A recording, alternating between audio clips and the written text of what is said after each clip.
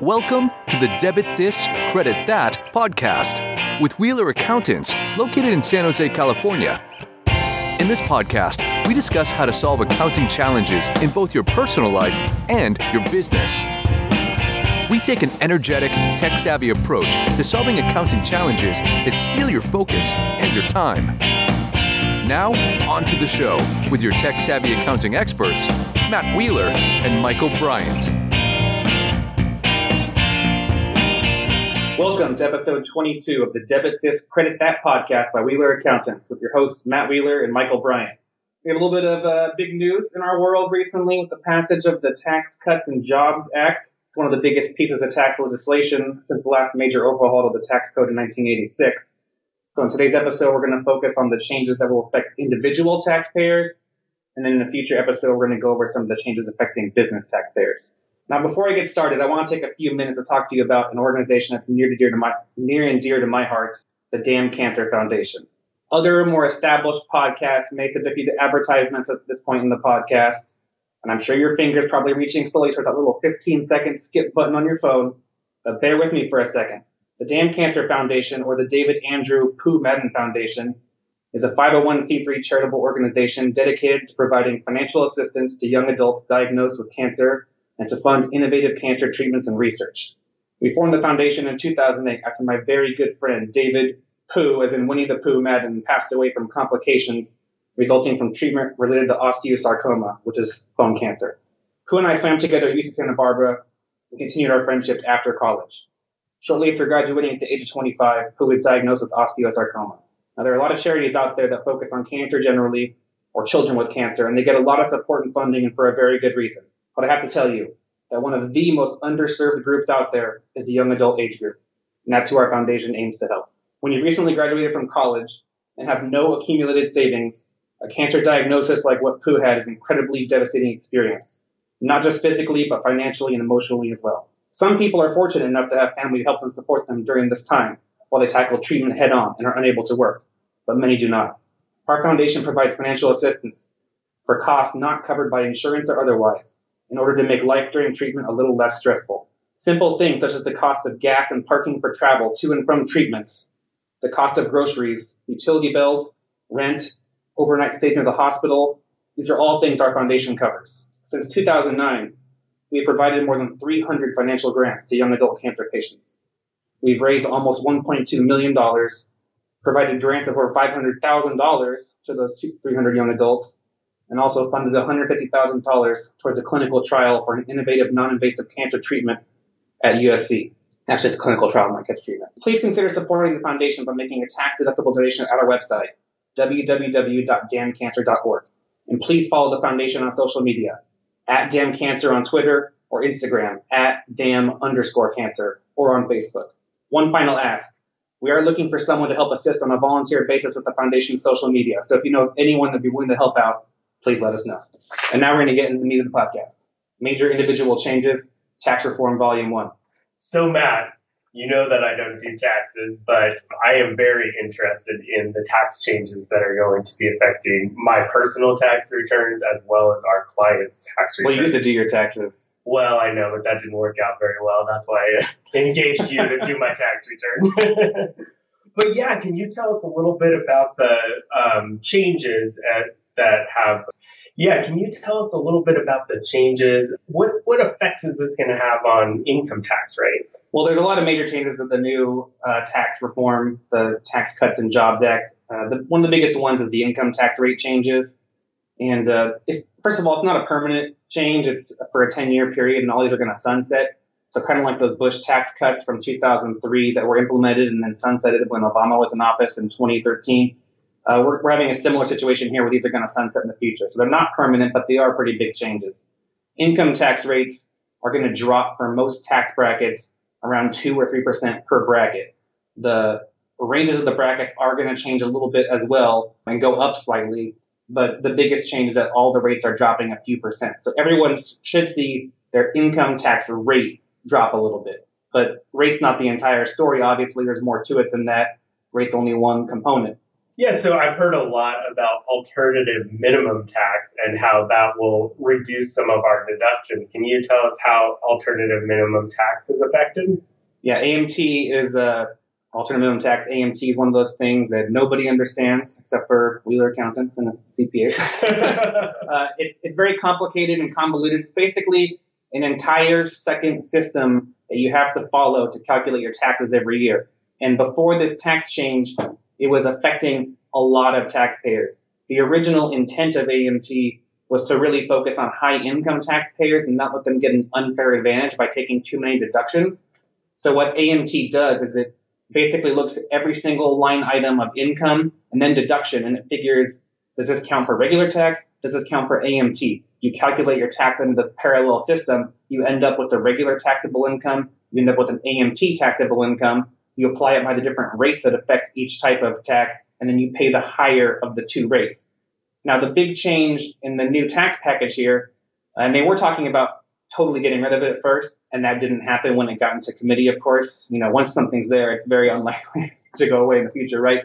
But they did raise the point at which the AMT exemption starts to phase out to $1 million of income for married filing joint taxpayers, $500,000 for single taxpayers. So that's a big jump. It used to start phasing out at a couple $100,000 of income, and that's why a lot of taxpayers before were subject that were anywhere in the $200,000 to like $500,000 or $600,000 of ordinary income range. You were highly likely to be an AMT, especially if you lived in a state like California or somewhere else where you had a lot of state income tax and property tax deduction, which was not allowed for AMT. Now I think you're going to see hardly anyone subject to AMT. But it's still there. It's still going to impact taxpayers here in Silicon Valley who have incentive stock options, and they're going to have an AMT preference item on those if they exercise and hold. And it's going to affect probably some higher income taxpayers still. But with some of the changes on deductions, I think we're going to see far less of the AMT. And that's good news for a lot of taxpayers out there. Yeah, can you tell us a little bit about the deductions? I know that the big thing was the state and local tax being reduced to $10,000 a year, which is a big change for us in California that pay high property taxes and high state tax. Right. I mean, that was obviously the big news item out there was the state and local tax deduction going away. You saw us out there talking to our clients on social media and through news blasts and directly about, prepaying state and local income taxes before the end of the year. Which I did. Good, because you're my client. Property taxes, paying all those things. You saw long lines at county assessors' offices. I'm sure they're flush with cash right now from all those prepayments, and they're going to be hurting, of course, in the spring when they don't come through as normal, unless they plan. I hope they do. But yeah, the state and local income tax deduction now is capped at $10,000. So that's a combination of aggregate state income tax, property taxes on your principal residence or on any like second, third, fourth, fifth residences, right, that are used personally. That's a key component there. DMV fees fall into this category. A lot of people probably don't realize that, but DMV fees are personal property taxes, and those are going to be included in the cap there. And so that's going to limit the deduction for a lot of people. Now, the interesting thing, I think, is that this is going to impact high-income taxpayers a lot who are not in AMT because they could normally deduct all of the state income and property tax, and they weren't having an AMT problem because they were actually paying the higher ordinary regular tax rate. They weren't in AMT. They're going to get hurt by this a little bit. The lowering of the top bracket from 39.6% to 37% is going to help a little bit there, but they're still going to feel the bite on this one.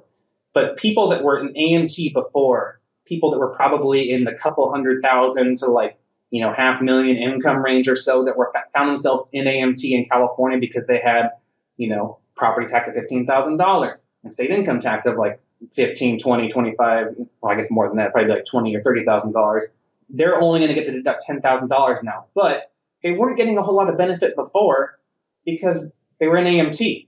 And the state income tax and the property tax isn't allowed for AMT. So now I think some people may actually be better off getting $10,000 where they know they don't have an AMT problem and they get to deduct the full amount rather than have some sort of arbitrary unlimited amount, but it's not actually useful anyway. You follow me? So that's going to be an interesting thing, I think, about the state and local income tax deduction being capped.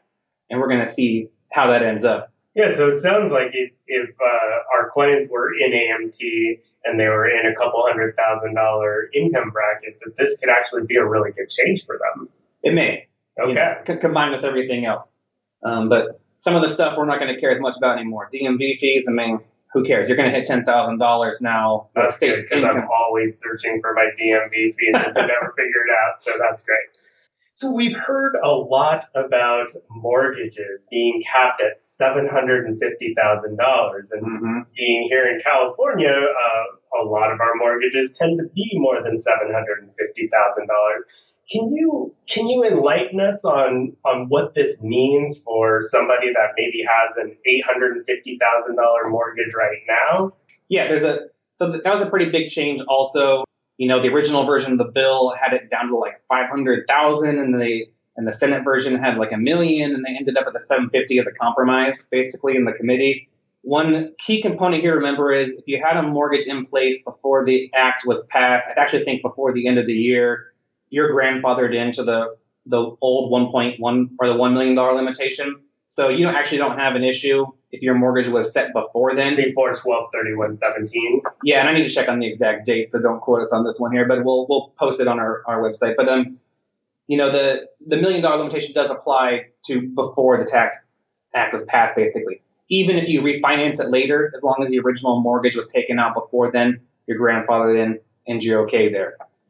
Now, if you have a new mortgage starting in 2018, just to keep it simple, right, you are going to be limited to deducting the interest on a mortgage of $750,000.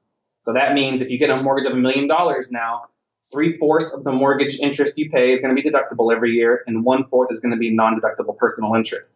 So if you're looking to buy a home, you're going to need to factor this into your equation here. You're going to need to, determine what your after-tax cash flow is going to be with the write-off on the mortgage payment. You're going to have some limitation there, so it is going to impact you. And unfortunately, in our area, where the average home price in San Jose is, over $1 million, chances are pretty good you may have a mortgage over the limit and you're going to be subject to this limitation. Another change they did is there used to be an extra $100,000 you could deduct on your mortgage or on a line of credit for no matter what it was used for regular tax purposes.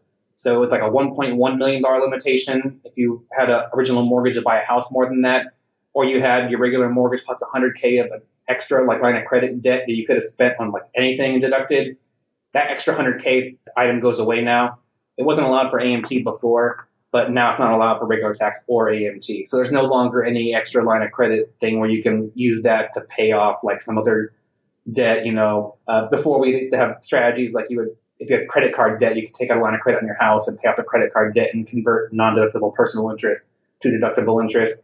That one goes away. That strategy is going to go away. Yeah. Okay. And the people that were at the 1.1 million limitation before, even if you're grandfathered in, it's now 1 million.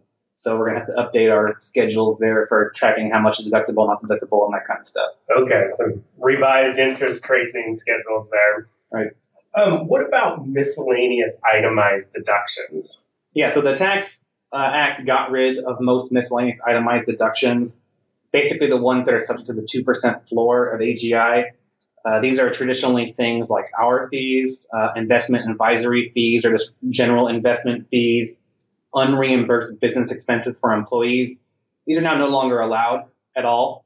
Before, they were not allowed for AMT, but they were allowed for regular tax. So you had a lot of taxpayers that weren't getting much benefit anyway. This may not be that big of a change. But this probably is going to impact a lot of people that have little lower income levels where they were below the AMT threshold and they were deducting some of this stuff, especially people like outside sales people that had vehicle expenses and stuff like mileage, that kind of thing, and their employee. They're going to lose out on that deduction. That's going to be kind of a bummer. Now, our fees are non-deductible as miscellaneous itemized deductions now, accounting fees, right? Tax prep fees. But if you have a business or a rental and you have a good CPA, like Wheeler Accountants or others, we actually usually allocate a portion of our fee directly against the business or the Schedule E rentals or the Schedule F or wherever it is. So you do get some benefit there, and that's not going to change. Oh, that makes sense. Yeah, so if you're sole proprietor or if you have rentals or whatever, we're going to try and allocate as much of our fee as possible over there so you are deducting it. And the portion that is considered personal, you're going to lose out on that part. But for most people, we were already deducting a good portion of it against other ones anyway because it was more advantageous to begin with. That makes sense. Yeah, so we have those there. Investment advisory fees, that one's going to be kind of a bummer. If you have large managed brokerage accounts and that kind of thing, you're not going to get to deduct those fees anymore. I don't know of any workarounds yet. I've had some clients ask, can they add it to basis on the stocks or that kind of stuff? And the answer is no for that kind of stuff right now. Maybe we'll go see some advisors going back to more of like a commission based on trades model or something where that is deducted against the sales. I don't really know. We'll have to get Scott from Better Wealth on the podcast to ask him what they're doing about that, if anything. Absolutely. The third one was the unreimbursed business expenses. That one's gone too now. If you're an employee and you pay for things out of pocket and you don't get reimbursed, you can't deduct those anymore. That was already kind of a strict rule. You had to have an employment agreement where there was like no reimbursement allowed for the items. Like if you forgot to get reimbursed, but your company normally reimburses you for it, you weren't allowed to deduct it anyway. Oh, okay. So it has to be like specifically you have to pay for it yourself on your own dime, then you can deduct it. But now it's going away entirely. My suggestion would be go back to your employer. If you have a lot of these, you got to renegotiate, right? How much you're getting paid, because they should be taking the deduction on that, because they can still deduct it as a business, but you can't. Or perhaps you maybe qualify as an independent contractor and you can now be self-employed, in which case you can deduct it. But as a slippery slope there. Slippery slope. There's a lot of stuff going on there, but this is going to put a lot of pressure, I think, towards the independent contractor side and the whole like gig economy thing that's going on. And I think you're going to see people want to be self-employed based on this and the new lower tax rate on pass-throughs, including sole proprietors and everything. There's going to be a lot of push towards that, and we're just going to see how it kind of plays out over the next few years, whether people actually move towards that or not. I'm sure the state employment development department and others are going to be actively looking at that and trying to get, make sure you're qualified as a W-2 employee and not a contractor, and slippery stuff. We offer no legal advice on that. We can provide some tax analysis a little bit, but you should definitely consult an employment attorney if you got questions there. Yeah, very interesting. I know that's been a very hot topic. And one thing that I thought was very strange that we were required to, in the Affordable Care Act, we were required to report in our tax returns the status of our health care. Is that still going to be a requirement going forward? It's a good question. What's going away now is the individual mandate or the penalty for not having health insurance. Now, I do not know how that's all going to play out, how it interacts with everything else in the Affordable Care Act. But the component about the penalty for not having insurance is going away. The extra 3.8% net investment tax, though, is still here. So that's a part of the Affordable Care Act, right? Okay. And there's a 0.9% tax called the hospital insurance tax on wages and earnings over like a couple $100,000. That's still here. So a lot of those things are still here. They didn't repeal the Affordable Care Act, obviously. They just repealed this one component about the penalty or the additional tax on not having coverage. So we'll see how that plays out. But yeah, starting in 2018, there's no penalty for not having health insurance anymore. Okay.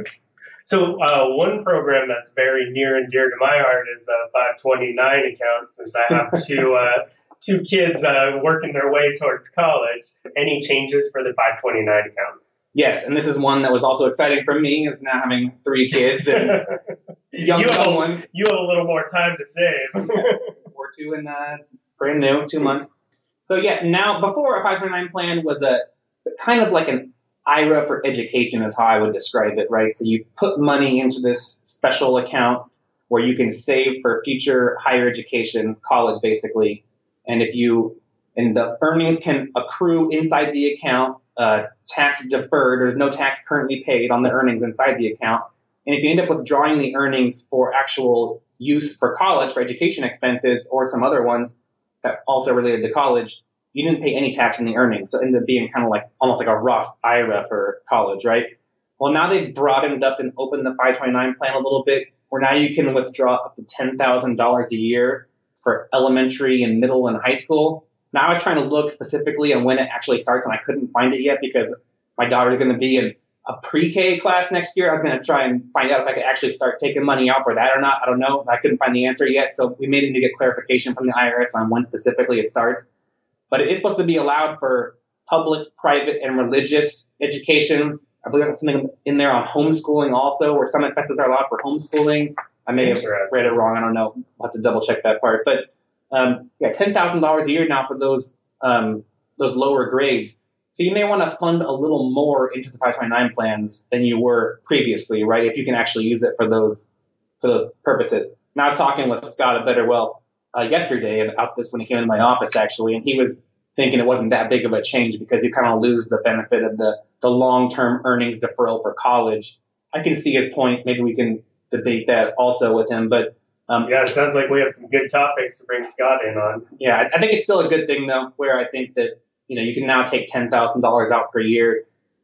What I'm kind of looking at is like maybe I'll start funding for the, elementary, middle school a couple of years early, get a head start on earnings in there, and then be able to use it for education. I think Scott's coming from like more of an investment perspective where you don't want to invest too aggressively if we have a market downturn, right? Like we're at all-time highs right now, and stock market can't go down, of course. Knock on wood. That's probably the nail in the coffin right there. But not good advice. Yeah. So you want to invest probably more conservatively if you're going to use the money sooner or split it up a little bit in how you're investing in there. Again, that's more of a Scott question, but definitely a cool new provision in the code. And during the election, there was a lot said about carried interest. Can you let us know what that means to us now? Yeah, well, it doesn't mean a lot to most people, but carried interest is a hot button topic. One thing before the election that revolves around the venture capital folks and the hedge fund managers, where they basically, most of them, the way it works is they get paid a regular management fee, a couple % of the assets in the fund they're managing. That's ordinary income. That's pretty well established. But they usually had a 20% profit or performance allocation if the fund made money. And that would basically be comprised of the underlying character of gain inside the fund. So if the gains in the fund are mostly long-term capital gains, they would carve out their 20% of the earnings there, and that earnings to them would be long-term capital gains. Even though what they're basically doing is providing a service, is what people were arguing, and so therefore it should be ordinary income and not long-term gains. I don't know if I entirely agree with the logic there. They are also co-investing a lot of times in the fund as well, and it's not all just like a service per se, and that's I think what the management fee covers really. But all of the major candidates before the election were against the carried interest quote loophole, and they were going to close it. Well, we heard very little about carried interest during the entire tax reform thing here all of a sudden. People seem to forget about it. They did add one little change now, where basically if you've been in the fund for 3 years or less than 3 years, and the underlying holdings in the fund were held for less than 3 years, it's going to be considered short-term gain instead of a long-term gain when it's over a year. So any investments the fund has that are between like 1 year and 3 years old that liquidate, it's going to be like reclassed, I guess, to the VCs as a short-term gain instead of a long-term gain. But I also read the average holding period for most investments in the VC funds is like 4+ years. So it may not even impact them at all. They're just going to change their strategy and liquidation a little bit, I'm sure. Right? And then they're trying to hit that 5-year mark for the qualified small business stock exclusion anyway, a lot of times. I mean, they're going to cash out when they cash out. But, that's also a key target to look for there. So I don't know how much it's actually going to change for most VCs and that kind of stuff. But it was an interesting thing that came up barely in the tax reform. All right. Well, thank you. Thanks for clarifying that. One thing that I did hear you talking about was a new lower pass-through rate. Can you explain what that would mean? Yeah, we plan on covering most of this in our next podcast on the business changes because it's interrelated to that really. But, with the corporate tax rate dropping from 35% to 21%, Congress wanted to put in an offsetting change for people that are organized, not in a traditional C corporation for their business. So those are normally what are called pass-through entities, partnerships, S corporations, and they even classify a sole proprietorship as a pass-through. The idea is your business isn't paying any taxes. You personally are paying the taxes. The income is passing through to you individually, right? Okay. Pass-throughs are highly popular with small businesses because they're more tax efficient than the C corporation, or they have been in the past, right? So this new pass-through deduction will allow a good amount of pass-through holders to get this like basically 20% off the top deduction on their income. I read it lowers your effective rate to somewhere around like 27% in the top brag or something. I don't know enough about the specifics yet because it's all brand new. We haven't had time to digest it yet, but we are going to cover that in our next topic. I know it's a big topic for a lot of our self-employed and business clients, and we're absolutely going to address it. So we'll hit that one. Stay tuned. Hit that one in the next podcast. Okay, looking forward to that one.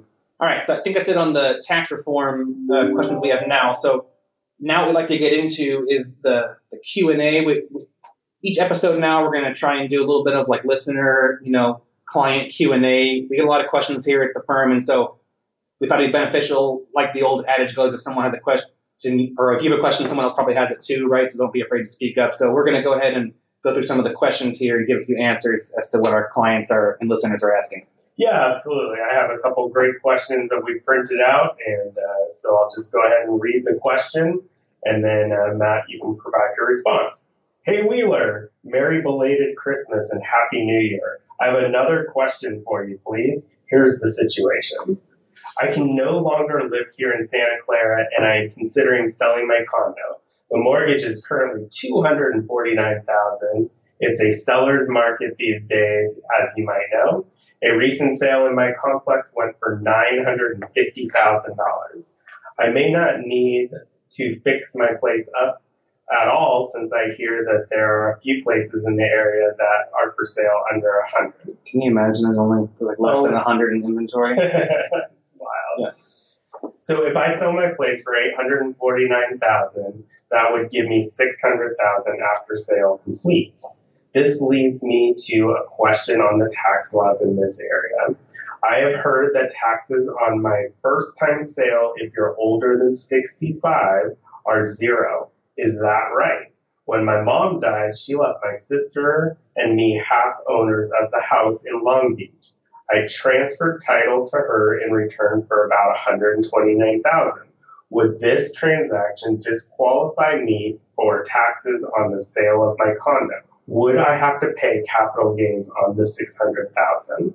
The new place in Clovis is around $325,000. I'm considering paying cash from the condo sale. Is there an amount that would be required to pay from the condo sale in order to qualify for the tax exemption? Are there other considerations that I need to consider? Alternative minimum tax for one. I hope I haven't confused you by my description of the situation. Best regards and Happy New Year. So there's a lot in this question here, and it's pretty common. A few things. One, there was a older tax law which has been gone now since 1996, I think is the year. So I was 15 years old, and you used to be able to roll over your gain from the sale of your house into the next house, kind of like a 1031 exchange, but for primary residence. That's been gone now for over 20 years. But a lot of people still have that law in their head as the way it works, because they probably haven't sold their house since that law was in effect, right? So that one's gone. The second one that's going on here that I noticed is that the client's asking about paying tax on the $600,000, which is the net amount they're going to get of proceeds after paying off the mortgage. It's another common thing where when you calculate gain on the sale of a residence, the mortgage is completely irrelevant, basically. So your gain on the sale of a residence is the sales price minus commissions, and then minus your adjusted basis, which is your cost of buying the property plus any major improvements you've done. That's your gain. The mortgage doesn't matter. So whether you finance something or whether you paid cash in the past, it's irrelevant for tax purposes on the gain. The gain is just how much you sold it for minus how much you bought it for in its most basic terms, right? So they didn't say how much they bought it for here, but my guess is it's probably around high 200s if the mortgage is $249 or maybe $300,000. It could be actually more. They probably paid it off over time, right? So maybe it's $350,000 they bought it for, and the recent sales for $950. So say the gain is actually $600 just by happenstance because the mortgage thing. Yeah. So the rule is still that you get $500,000 tax-free of gain if you're married, or $250,000 if you're single, as long as you've lived in and owned the residence 2 out of the last 5 years. There are a few adjustments related to if you rented the property for a period of time or that kind of stuff, or used it as a home office or those kind of things. But in general, that's the rule. So the client may owe tax on $100,000 or so in that scenario. If they're married, I don't know. Or they may owe tax on a couple $100,000 if they're single. It's not going to be the full amount. So that $500,000 rule replaces the old rollover rule, right? The $500,000 / $250,000 rule. And that's the way it works now for primary residences. Now, what I tell a lot of clients, if you have a really, really expensive home here in the area and you bought it for almost nothing, 40, 50 years ago, especially when the clients are older, you may want to consider not selling the house actually because the gain is so big. And if you want to move out of the area, you can move out of the area and go somewhere else and just rent the house out, because when the first spouse passes away, there's actually a reset in the income tax basis on the property at the first death. And so the beneficiaries then can sell the house tax-free. Or if you're married and the first spouse passes away, you could turn around and sell the house right after the first death and pay no income tax just by basically waiting and holding on. So as you get older and the gain gets bigger, there's less of a good reason to sell and more reason to hang on. And that may be part of why the inventory is so low as well around here. Prop 13 also, I think, has something to do with it. But that's a strategy to think about. And the last thing the client asked about was buying a new residence. Again, that has no bearing on the gain on the sale residence at all. The only thing that does apply there that you want to think about is if you're over 55 years old, a lot of counties you can transfer your property tax basis one time from Santa Clara County to like a reciprocating county. You got to check the assessor's website.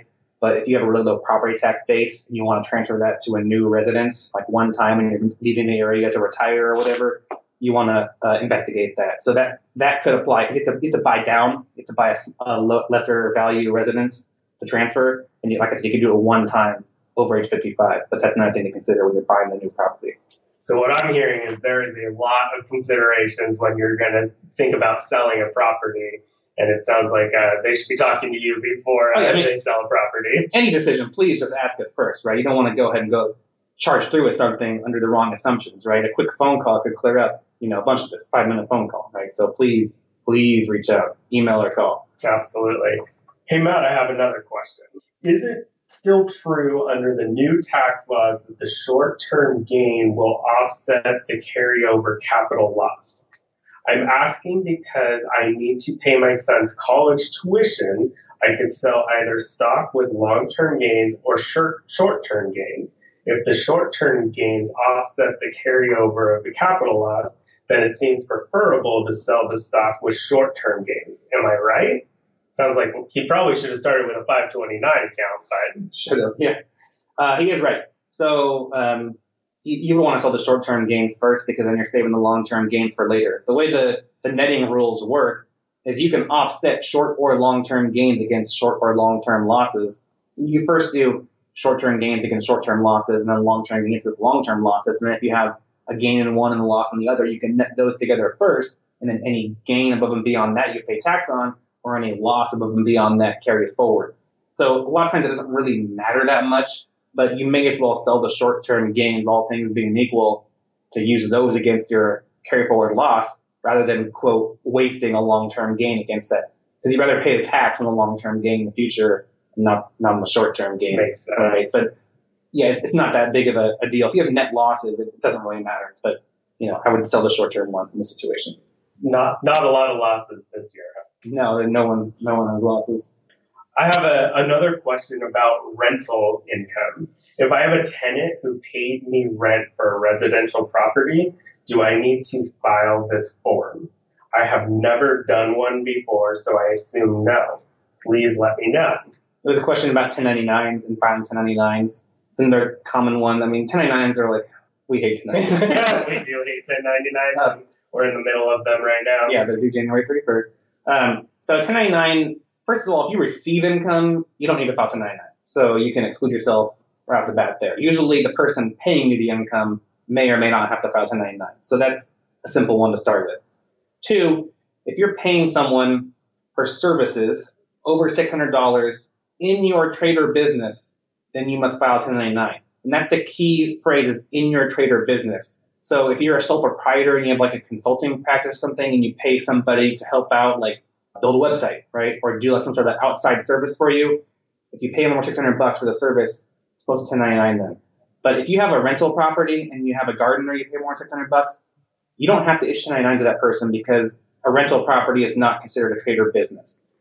And the line's a little gray there because if you have like all rental properties, it's your full-time job and it's all you do, you may be bordering on the trade or business categorization. You should be filing 1099s to be safe. There's not much downside. So it doesn't hurt to file, just in case. You get penalized if you don't file, but if you file, you don't have to, there's no penalty, right? So you can always err on the side of being safe. But if you're a, 1 or 2 properties landlord, you don't need to file 1099s for your gardener or house cleaner or whatever. Also, if you're in your, personal residence, just at home, if you have a house cleaner or a gardener or whatever, you don't need to file 1099 for them because you're not in a trade or business. It's just a personal expense of yours. Basically, you're not taking that deduction. No 1099s required. So we get this question a lot, especially now. So I thought we would cover it here today. The key component there is, are you in a trade or business? And most of the time you're not. If you are in trade or business, then yes, you probably need to file, and there's specific rules, and you should definitely ask us. And we can prepare them for you. You can prepare them yourself. We have a whole worksheet we send you. But, trade or business, the key phrase there. Makes sense. I have one final question. Hey, Wheeler, it's an IRA question.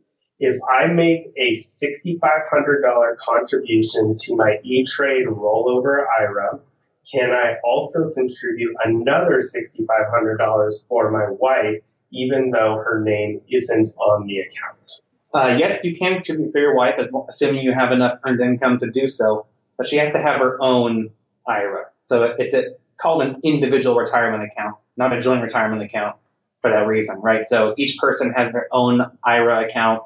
You would have to open a new one for your wife, and you could then deposit the money into there for her.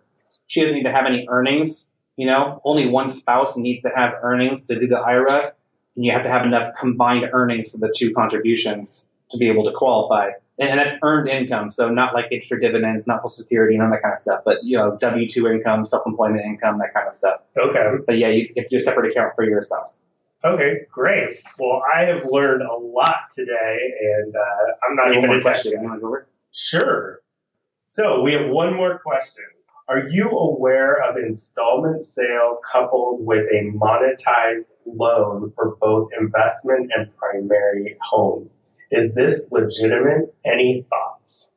This was a new one for me that we had got recently, so I thought we'd cover. I had not heard of it before. What basically is happening is when you sell a property on an installment basis where you carry back the note as the seller and you act as the bank or the mortgage holder, you can defer your gain recognized on the sale until you receive principal payments on the loan. So you spread it over time.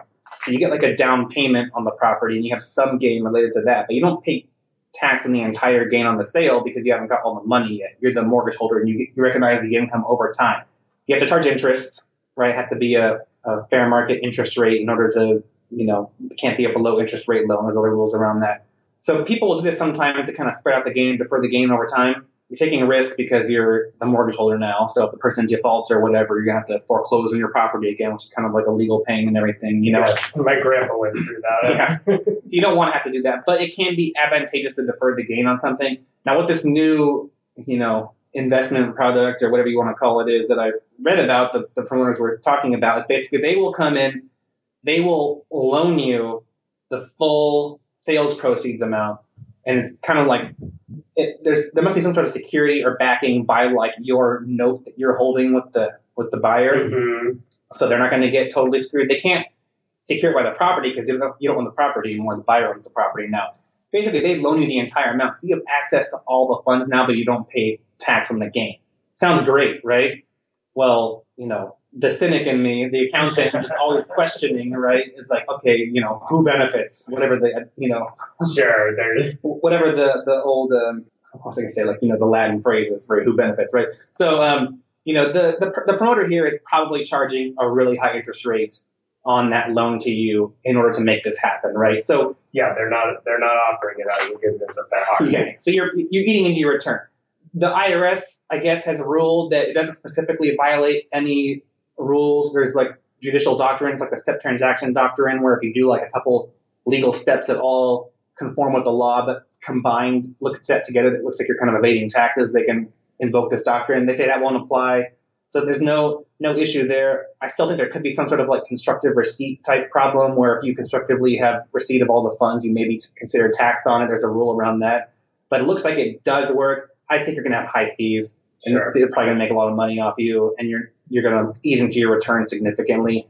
But, maybe if you need the cash really bad and you're going to like roll into the next like development thing or something, it could work. It just sounds risky to me. And, I don't know about it. But that was a new one that came up, kind of interesting. So I thought we'd Very cover it on the interesting. podcast. Thanks for sharing. That's all for today's episode of Debit This, Credit That podcast. As always, if you have a question, you can contact your Wheeler Accountants Prepare or submit a question online at our website in the Ask Wheeler section at the bottom of our page. Please remember to follow us on social media for regular updates at Wheeler CPAs and on LinkedIn and Facebook. Thanks for listening as we help you solve for accounting.